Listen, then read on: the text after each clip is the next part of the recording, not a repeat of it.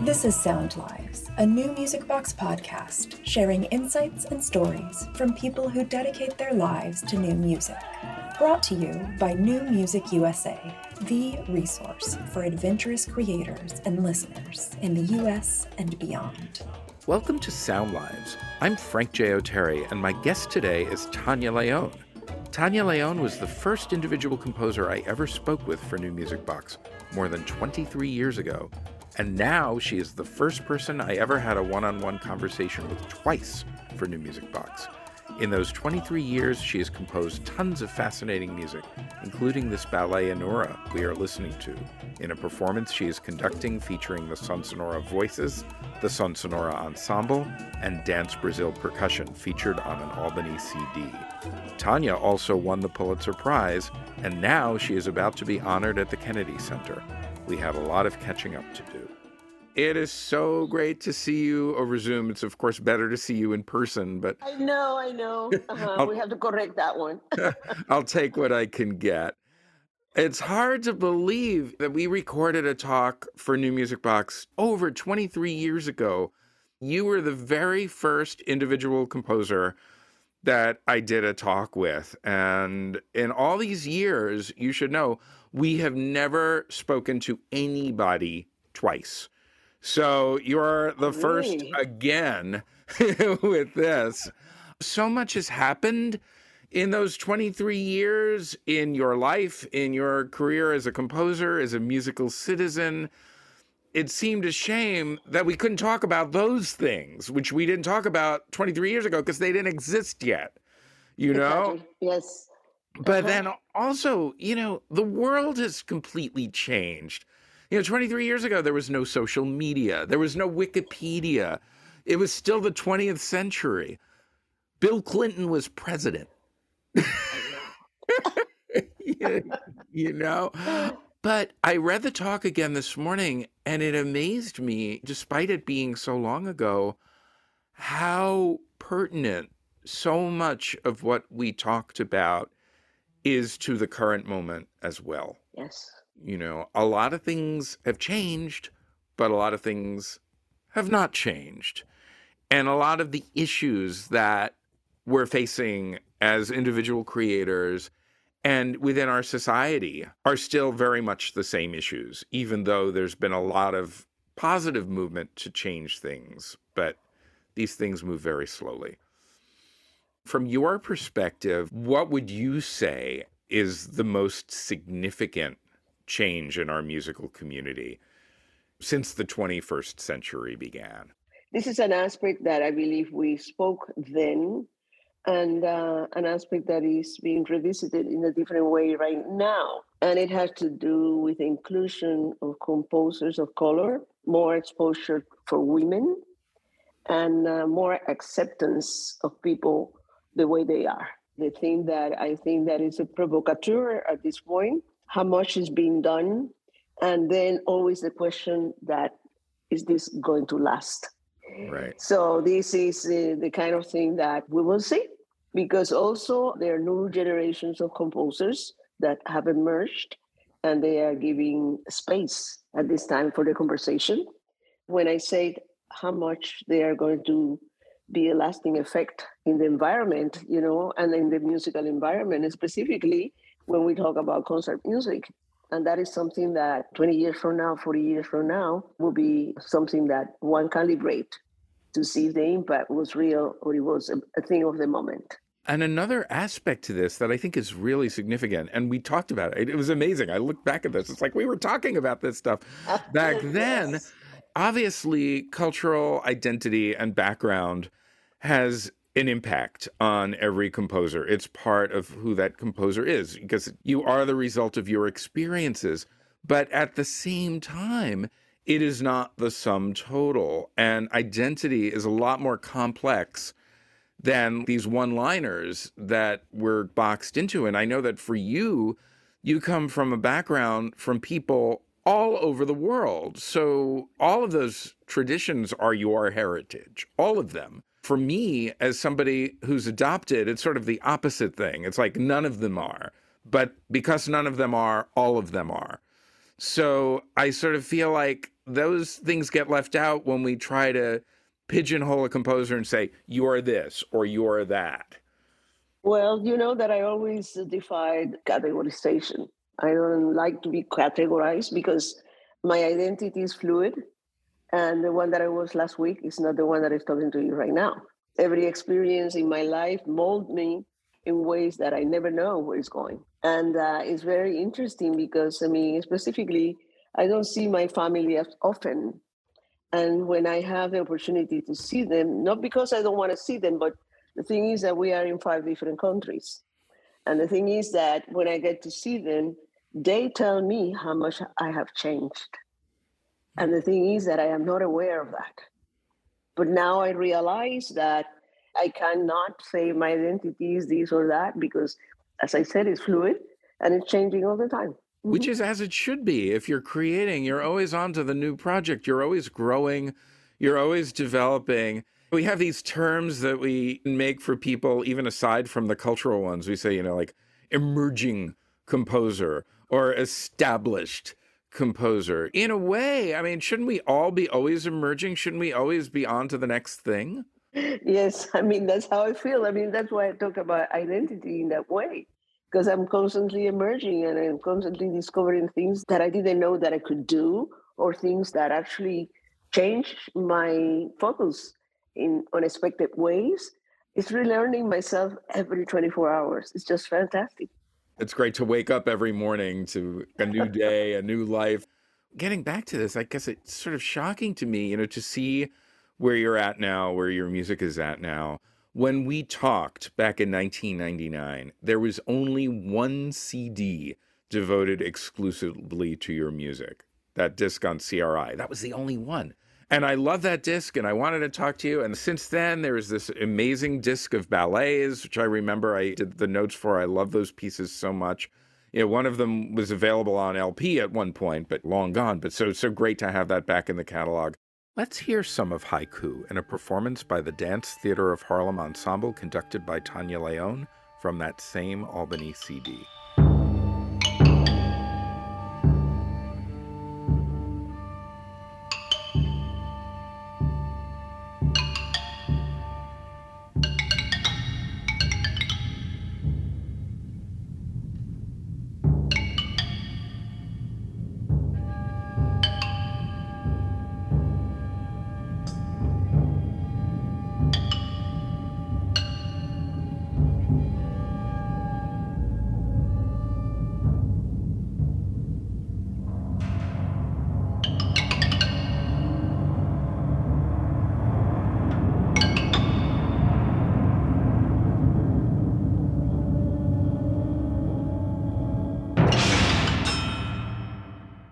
And then the disc of chamber works on bridge, and then this brand new, amazing solo piano disc that I just love. Adam Kent, really great. And I think he really gets your music, and it was such a joy to hear that. Adam has a lot of experience, not because that informed him, but he has gone many, many times to Cuba. He captures the spirit of the culture. I am a blend of many cultures. Also, I mean, he has gone many, many times to Spain, and that is one of the influences in my family. So he gets into my pieces in a way that is very insightful. And he has a great technique. So whatever demands that I may place on him, he just flawlessly, he gets to it and develops, beautifully. This is Adam Kent performing Tanya Leon's Tumbao from his CD of her piano music on Albany, released earlier this year.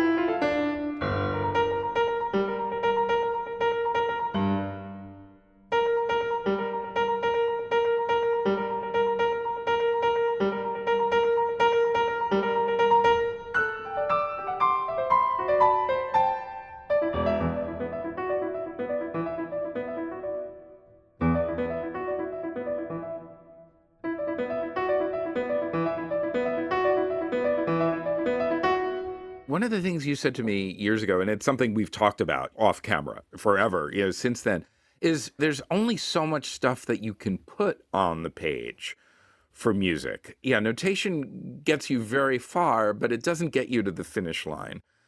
And certainly with a lot of your music and things that you're responding to and the various traditions that combine in your music, there's this whole sense of rhythm, which you can notate it precisely on the page, but if you're so busy being precise, you're missing the fundamental thing, which is to groove, which is to have tumbao, as you say.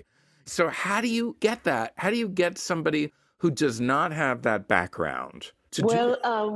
One of the things that I have experienced is when I have an opportunity to play with or to actually work with the interpreter, they tell me that they capture this aha moment, which is very different because it's anybody, as far as my rhythmical syntax is going to interpret what they see mathematically speaking.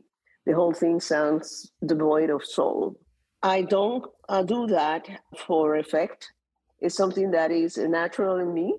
I get very interested when I have read accounts of my music and talking about my rhythmical inventiveness. I don't invent anything. That's what I hear, and that is what I put on the page. It might have to do with the fact that I grew up in a society or in a culture that is very rhythmical. Something that I didn't notice until I returned after many years, that I realized, and it's in the people's walk, in the people's gestures. Everywhere you're walking, there's music in the background. I have no idea, but not everything is rhythmical, because I write pieces that might be very slow or very lyrical. But my interpretation of life had to do, in a way, with the rhythm of life.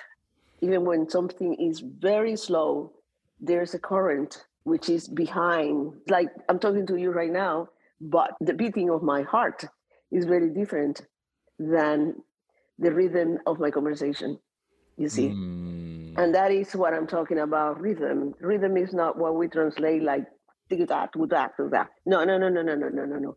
It's the rhythm of life, the rhythm of watching my plants when a leaf comes out, and then by the time it's next week, the leaf is bigger. and there was a rhythm in that growth that I didn't capture, but it would be interesting for me to sit down and stare at the leaf for a week to see if I understand what is the process of what is the pace of the leaf growing up. There's definitely a different approach to rhythm in Tania León's orchestral work, Horizons. Let's listen to a little of the NDR Symphony Orchestra's performance of it, conducted by Peter Ruzicka, released on a CD devoted to Tania León's music on Bridge.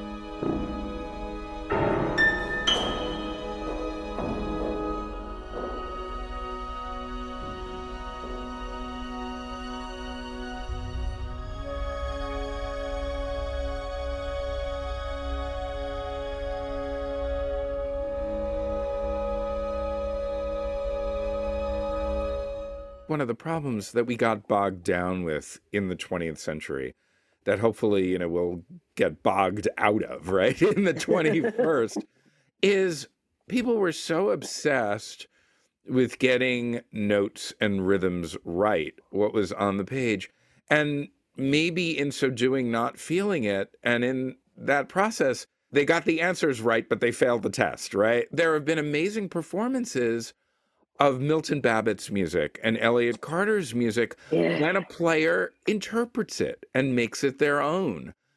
But when you're so busy saying, oh, this is so hard, but I got to make this right, you can hear it and it's not fun to listen to at all. Yes. In Milton Babbitt, I still hear jazz reflections in some of his passages that might be very intellectually realized by others. I see it like a fluid moment, you know, it's like letting go in a way. Maybe because I know about his background and even conversations with him, we talked about that. There was a famous conversation that I could never, ever, ever forget. We were in a Chinese restaurant on Columbus Avenue. Of course, that none of that exists right now, but it was Milton Bobby Feldman, Wow. yes, Duffy, and myself. Wow. And we were talking about each other's background. And that is when he talked about he's actually playing jazz and how involved he was with that before he turned. It was so exhilarating conversation. We were laughing, we were carrying on, we were having fried rice. I mean, it's something that I will never forget. The ghosts of that conversation and their images still linger with me. Here's a bit of another work on that bridge CD, Axon, featuring Mari Kimura on violin and interactive computer.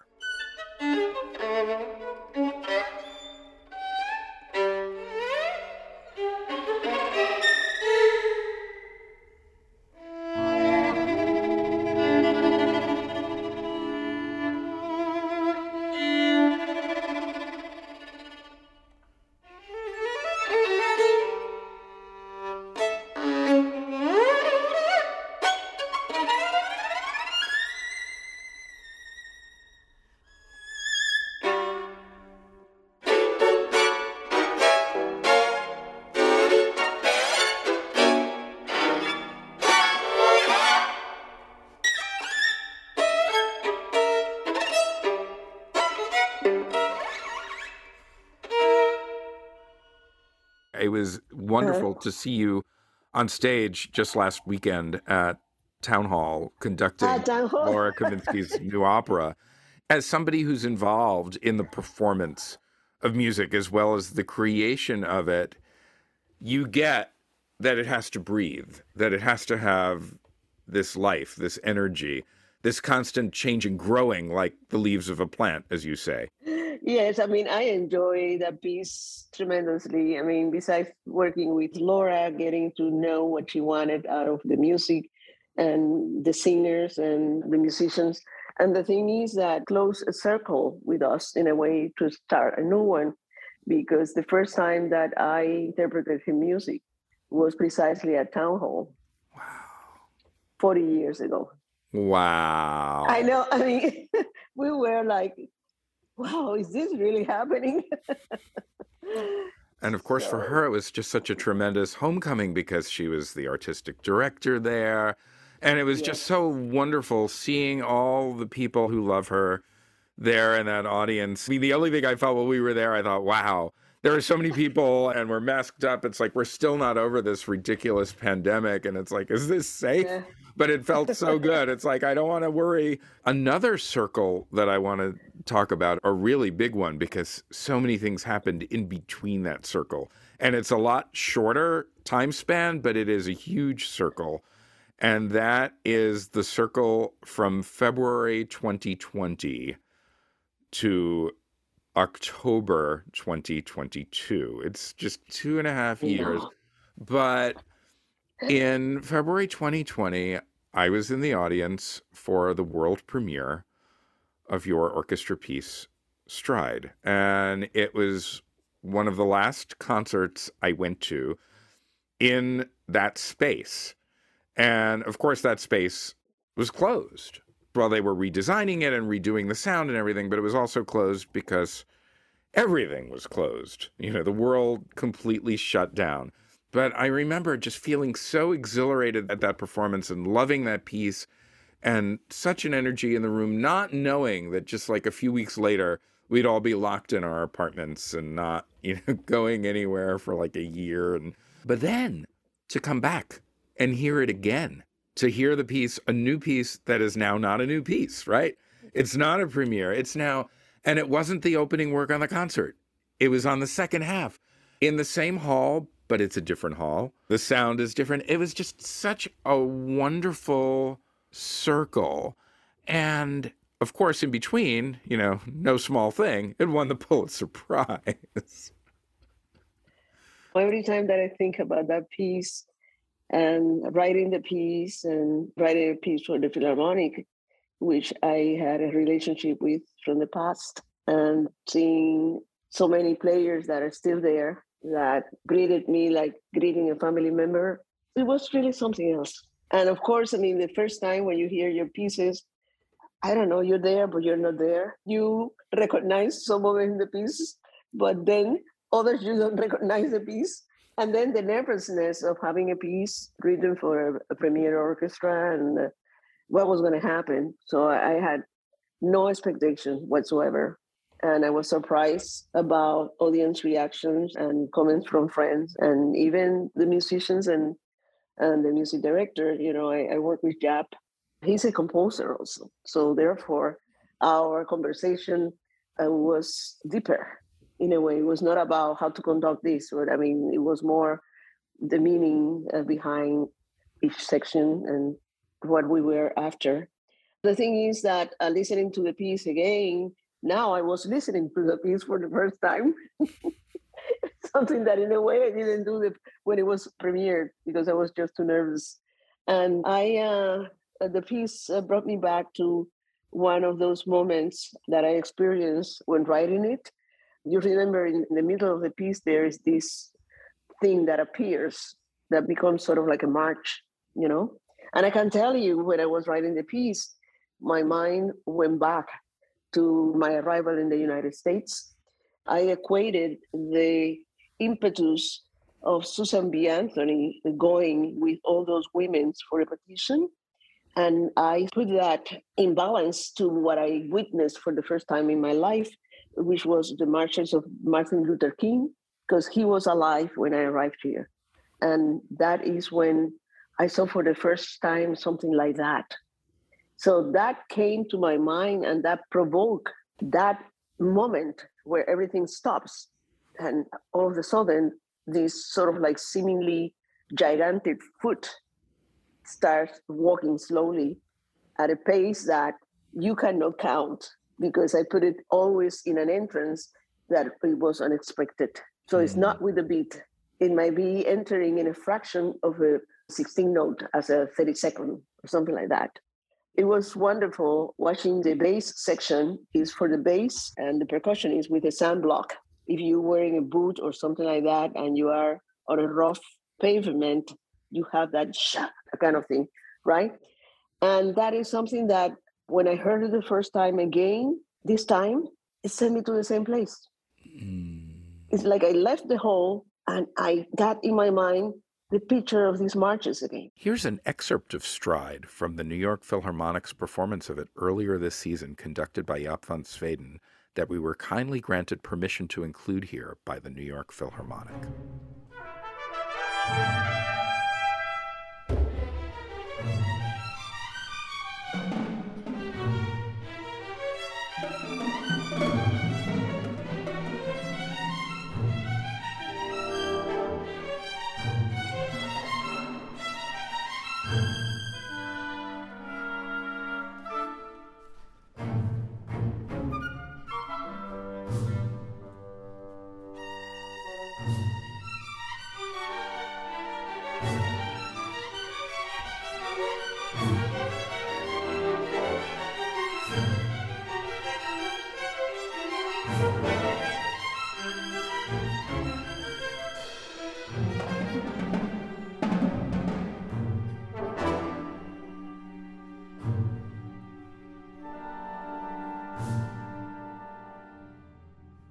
I don't write from my head only. Of course, we have all these techniques and all of these things that we employ and we know what pitches to use and things like that. But for me, intuition is very important. And that was a moment of intuition that translates nowadays. And those that listen to the piece, they talk about that moment. My intuition told me at that moment this, and I didn't doubt it. Well, it was extremely effective both times. I heard it. I was able to pay attention. I didn't have the pressure of it being my piece being premiered, so I was able to hear it the first time. But what I will say is so interesting, comparing those concerts. On that world premiere performance, you were the living composer, right? Everything else was repertoire. I think it was like Brahms' Violin Concerto and Rosa Cavalieri, like it's War Horses that are great music, but all stuff we heard before. This was the first thing that we never heard before on that concert. And then the concert that just happened, there were 3 living composers, and all of them were there. And it was so exciting. And one piece was a world premiere. I'd obviously heard your piece before, so it wasn't a new piece to me, but it might have been a new piece to other people in the audience. And, Marcos Balter's piece was brand new. John Adams's piece has been done before. I certainly heard it before, but I didn't hear this orchestra do it. It was interesting that the Respighi was outnumbered by the new pieces, and it kind of made the Respighi interesting in a way that it perhaps more interesting than it would have been if it was just one work on a standard repertoire concert. It gave every piece a little bit more special flavor, which I thought was beautiful, and especially beautiful for an opening concert. It's so nice to see that an orchestra trusts that an audience will come to an opening concert if it's mostly new music. Of course they'll come. They were there. Yes.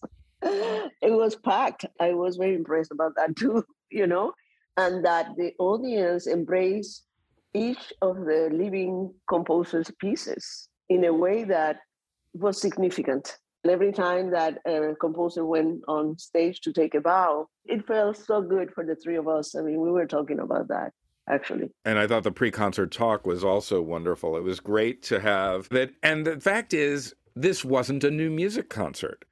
It was a New York Philharmonic concert, but there happened to be 3 living composers there. And it was presented as though this is the way things are, Yes. Mm-hmm. But it's so often not the way things are. And I wonder, hearing Stride the first time when it was the concert opener, once upon a time, certainly back when we talked in 1999, the way a living composer got on a program, if they got on a program of an orchestra most of the time, was to write a short, upbeat piece that could be put at the opening, and then the people don't want to hear it come in late. They get their concerto with the top soloist and their Tchaikovsky symphony, and then they go home. But now this is so different to have new pieces played all through a program, pieces by living people. And this is really, the way it should be. A piece of Tania León's that has definitely entered the repertoire is her flute piano duo, Alma. There are now 3 different recordings of it available. Let's listen to some of a brand new one featuring flutist Jennifer Grimm and pianist Michael Shepard, released on New Focus Recordings.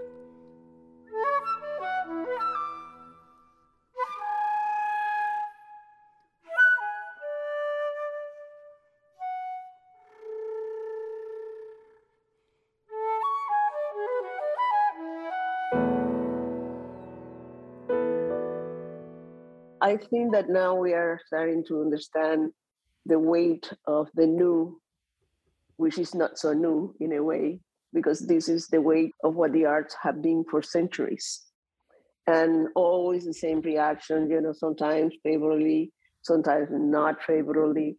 And every time that I go to the opera to actually listen to the opera Carmen, I always remember the disastrous emotional impact that it did for Bizet at a time that it was totally negated the quality of this piece that he wrote, and he was criticized, and he was saying that the critics were saying that the piece was vulgar, and by the time the piece was actually performed, he died. He never understood that his piece would become a classic. Now it's a piece that is in every opera house constantly, celebrated by audiences. And this is one of the tragedy that has to do with the arts to be validated. I always say that whatever we're doing artistically right now is actually the legacy and the testament that we're leaving for future generations. So you yourself as a composer, you have written operas, you have written all kind of music, orchestra, who knows what is going to be discussed in year 3000 something, as far as the music that was created in this era. It's true. And I think it is important to have this balance. When I was younger, I would say, we heard all these old pieces before. Let's just hear the new pieces. I think there does need to be a combination. There does need to be a synthesis. And of course, it was so interesting. John Adams's piece was a 20th century piece. So it's an old piece from the perspective of now we're in a new century.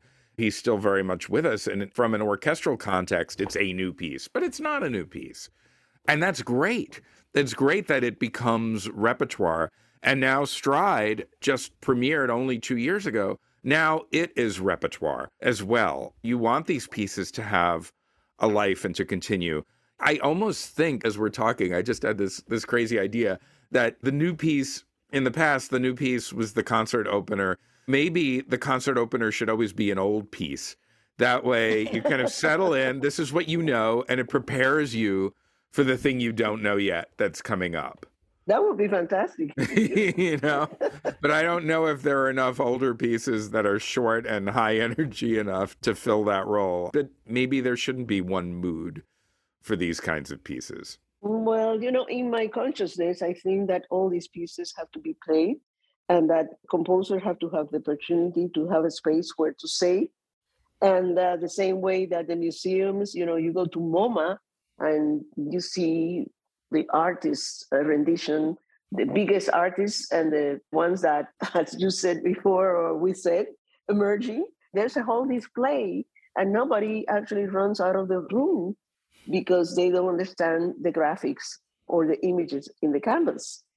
So I think that the same thing should happen in the concert hall. And as far as the concert hall is included, all genres of music count. Yes. The Philharmonic did a collaboration with Etienne Charles, and then all of a sudden, the Philharmonic was playing a rhythm that later I was talking to Jab about it, where Jab was actually in 3, and then the ensemble that was playing maybe in 9/8 or 12/8, and with a syncopation that is called like cinquillo, which actually accents over 5. The coordination was spectacular. The audience was literally dancing in their seats. And it was announced as the first time that the Philharmonic does that kind of collaboration. And it was a totally different genre of music. And of course, the Philharmonic did great job doing Sondheim's musicals, and they, were able to make that come across. I'm reminded of the talk I had a few years ago with Hannibal about his work with the Philadelphia Orchestra. And now we have musicians who are playing in orchestras who also play in salsa bands, who play in jazz groups and rock groups. People are more polymusical, polystylistic than they once were. They weren't in just one pocket, which seems to me an interesting segue to talk about the Kennedy Center honors that are coming up for you.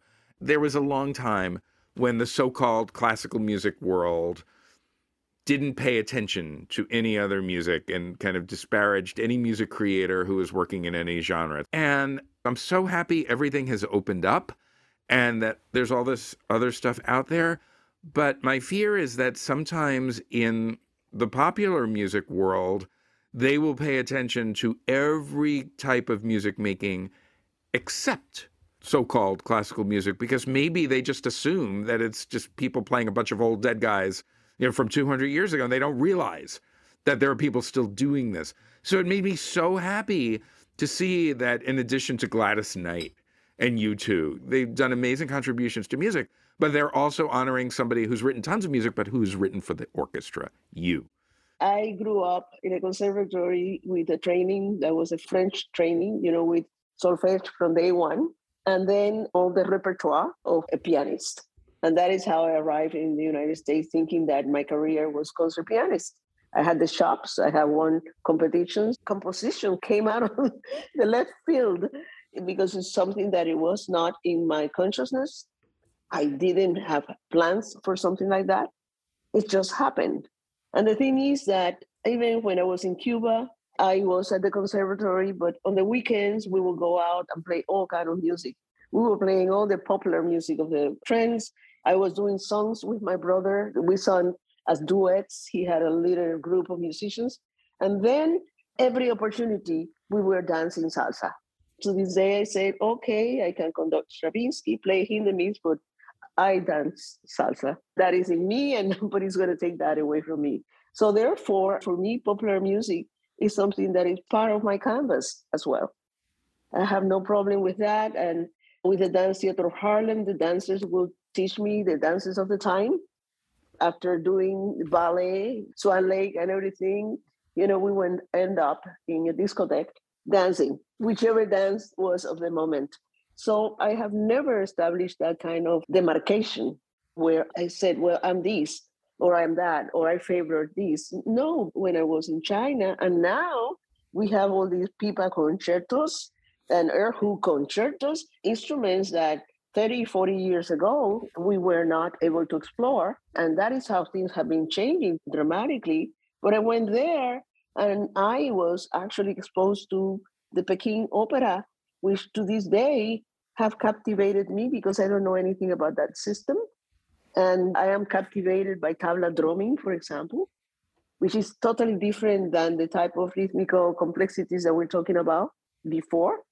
And I think that the music of the cultures of the world, which is actually the seed of the leaf of what we do musically speaking, we call it folk music. But the thing is that music that came in out of the intuition of that culture is what had germinated into everything that we do. The languages that have been created, from 12-tone language, to tonal language, to what we call atonal or post-tonal. I mean, all these words that we invent to describe these things, it germinates out of the same thing. I mean, it's the human spirit and the human creation in all manifestations.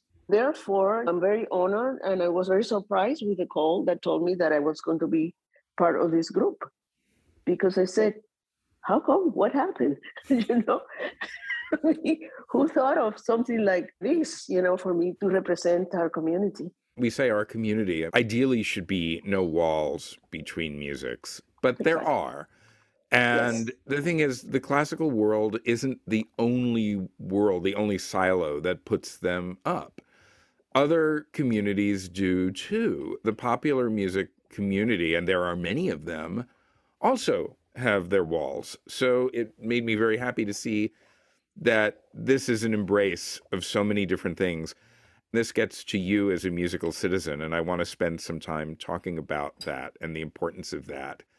And I know for both of us and for so many other people in our community, John Duffy and Fran Richard have been really important mentors. And both of them instilled this idea that living composers must be visible, that we need to see this person behind the curtain, that it isn't just the notes on the page. And at the end of the day, we need to know who that person is. You've done such a huge job with that in a very grassroots way. It's amazing, with composers now. I mean, that's a very kind of bare bones grassroots project. But I know for me, certainly during the pandemic, it was a lifeline to be able to hear all those talks from those different composers, to actually do one myself. It was just such a wonderful, wonderful thing Like composers now, we are having conversations with all kinds of composers.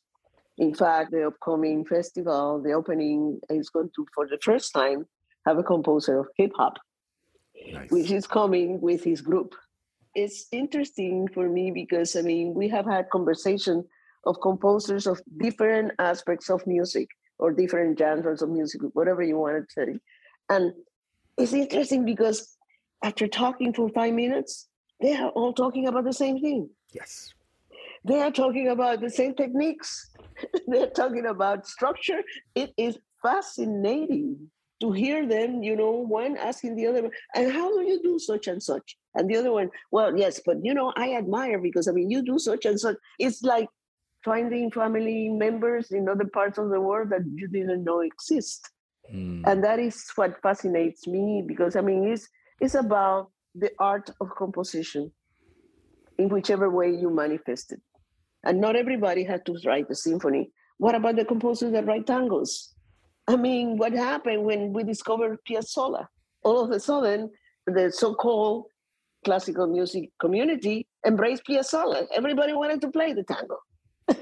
You see? And this is what I'm trying to say, you know, sometimes just for argument's sake, I said, what's the difference between a waltz and a mambo? All of these manifestations are something that are very interesting. And at Composers Now, this is what we do. We have this discussion. We expose the world of a specific composer in their own words.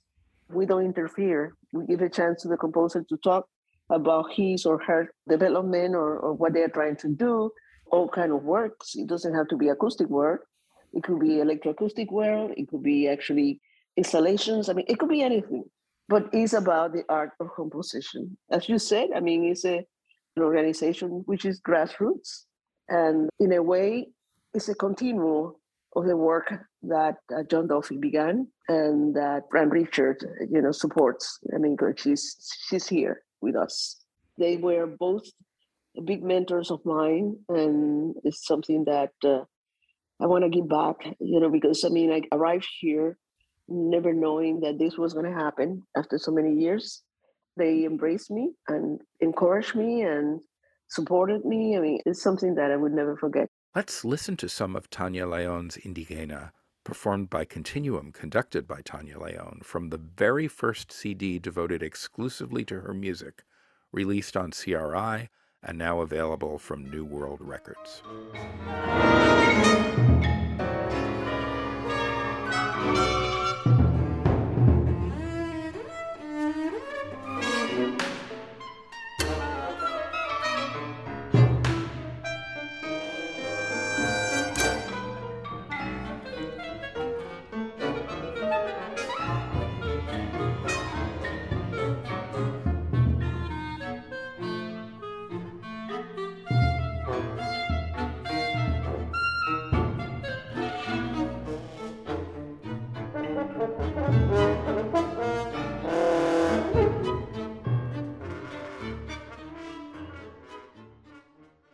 A final area I want to talk about, because I listened to it again this week in preparing a talk with you. I hadn't listened to it in a number of years, and it was nice to get back to it. Thankfully, I have a private recording of it because it was never released commercially, and that's your opera Scourge of Hyacinths. It's a sadness to me that that still has not been commercially recorded and that there haven't been productions. I've never seen it. I've only heard it. It hasn't been done here. But what amazed me about it was how timely that also is for this current moment when you have leaders in the world like Vladimir Putin and Xi Jinping and Bolsonaro and all of these people who are these strong men enforcing ideas of obedience. I feel like now the time is ripe for this opera to be done all over the world and to talk about these issues, about why we keep glomming on to these like strongmen figures all over the world. The text came out of Wole Soyinka, a man that also have espoused very, very high standards. I owe that to Henry Louis Gates, which is the one that sent him my music, thinking that the two of us, it would be interesting for us to collaborate. And it really happened. 21 performances in 5 different countries, not in the United States, mainly Europe and Mexico. one of the things that I felt very, very keen in terms of my interpretations of society and humanity is when people attain power. I don't know what the sensation is for a human being to be with a microphone in front of millions of people shouting their name. I have no idea what that does to that human being. And some of these people that get to that kind of power might believe they're gods. And then all kind of rules and regulations start coming up in order to control the mass. And also rules and regulations spoken in the name of a mass. I have never been involved in politics, even that I know that politics is everything. There's politics in families, politics in neighborhoods, in the office, in the towns, in the countries. But it's something that I have avoided from the first time of thinking rationally in terms of that type of situation. Maybe because I don't believe in what I've been told. And I have had the experience that really going against odds to accomplish anything. And maybe because anything offering me a paradise, I always have some kind of doubtness that what is this person talking about, that they're going to do for me that I cannot do for myself. That is something that really, really made me very keen to actually work on this opera. Besides that, the mother of the opera was praying to a deity that I knew before the text was given to me. And that is the deity of Jemanja, which is a deity that comes from in Cuba, called Santeria, which is actually the mix of Catholicism and Yoruba traditions brought by the Africanos, forced labor translated into slavery. That is the same deity that my mother and my grandmother, every time that my brother and I were sick, or my brother and I had to take a test or an exam, they were always praying to this same deity for us. So when I read that in A Scourge of Hyacinth, A Scourge of Hyacinth is actually the name of the novel that Wole Soyinka wrote for BBC Radio. And then what I did is I took the A away, and then the title of the opera is A Scourge of Hyacinth. So when I read that, I said, oh my God, I had to write this opera. It was so an incredible impact for me to read that this mother was praying to this very same deity for the salvation of her son, and that my grandmother and my mother, since I was a child, were praying to the same deity. So I found a connection immediately. And I said to Wole, of course, And then we worked very hard. And I must say also that Hans Werner Henze, which is the one that believed that I could write an opera, when he told me, I want you to write an opera, I said, I don't like opera. I'm not going to write any opera. He said, well, you're going to write an opera. I said, okay, okay. So that's how the thing started. Oh, I never knew and that. The first director was Mark Lemos in Munich. And then the biggest production was with Robert Wilson in Geneva with Orchestra of the Swiss Romande. I conducted all of the performances. That's where my chops as an opera conductor really polished. The time is ripe for it to be done in the United States, because even here, the kinds of things that we see happen in the world, it could happen here too. And I think this opera is a very instructive, very kind of a warning to where a society can go if we're not careful about protecting our democracy, our freedom. I don't know. I have no idea. But I think that sometimes when I read history and I equate that to our times, everything is a repetition. Yes. We're repeating and repeating and repeating. Even slavery, it might be in different forms. There is actually a slavery in forms of women being treated as slaves or children being treated as slaves. It's power and the power of mind power over people. I sometimes even think about when I go to the Rome and I go to the Colosseum, I get these images in my mind about the lions eating people and some people applauding. And they would today as well. Yeah. When masses of people just go like a herd behind ideas, thinking that an idea is going to actually get them to the paradise that they think without the effort of really working hard every day and preparing oneself in order to understand others and treating each other kindly. And to be a new person every day. Absolutely. Yes. And to end this on a more positive note, everything does repeat itself. I am so happy that we repeated having another conversation. And we had a very different conversation that was also filled with so many thoughts that hopefully will resonate with a lot of people and inspire people. Thank you. Thank you so much. I just want to make sure that you know how much I admire you. I love you. You're a colleague that have been there for me and for many of us doing real work in order to give us voice through your mediums. And New Music Box is not only thinking about the exercise of actually giving us a space, but actually with the respect that we treat us and how you communicate with us and how we exchange ideas and put things to work. I mean, that is something that I just want you to know. I'm very grateful. And I love our friendship and collegiality. Yes. I do too. Thank you. Yeah. Before we conclude this episode of Sound Lives with Tania León, let's listen to one more bit of her music. This is A La Par for piano and percussion, performed by pianist Virginia Perry Lamb and percussionist Chris Lamb from that same CRI CD, which is now available from New World Records. New Music Box is brought to you by New Music USA, the resource for adventurous creators and listeners in the U.S. and beyond.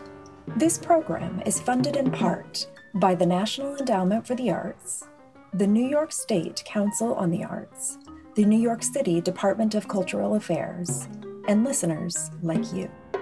If you enjoyed today's episode, visit newmusicusa.org to explore more stories and voices from our new music community.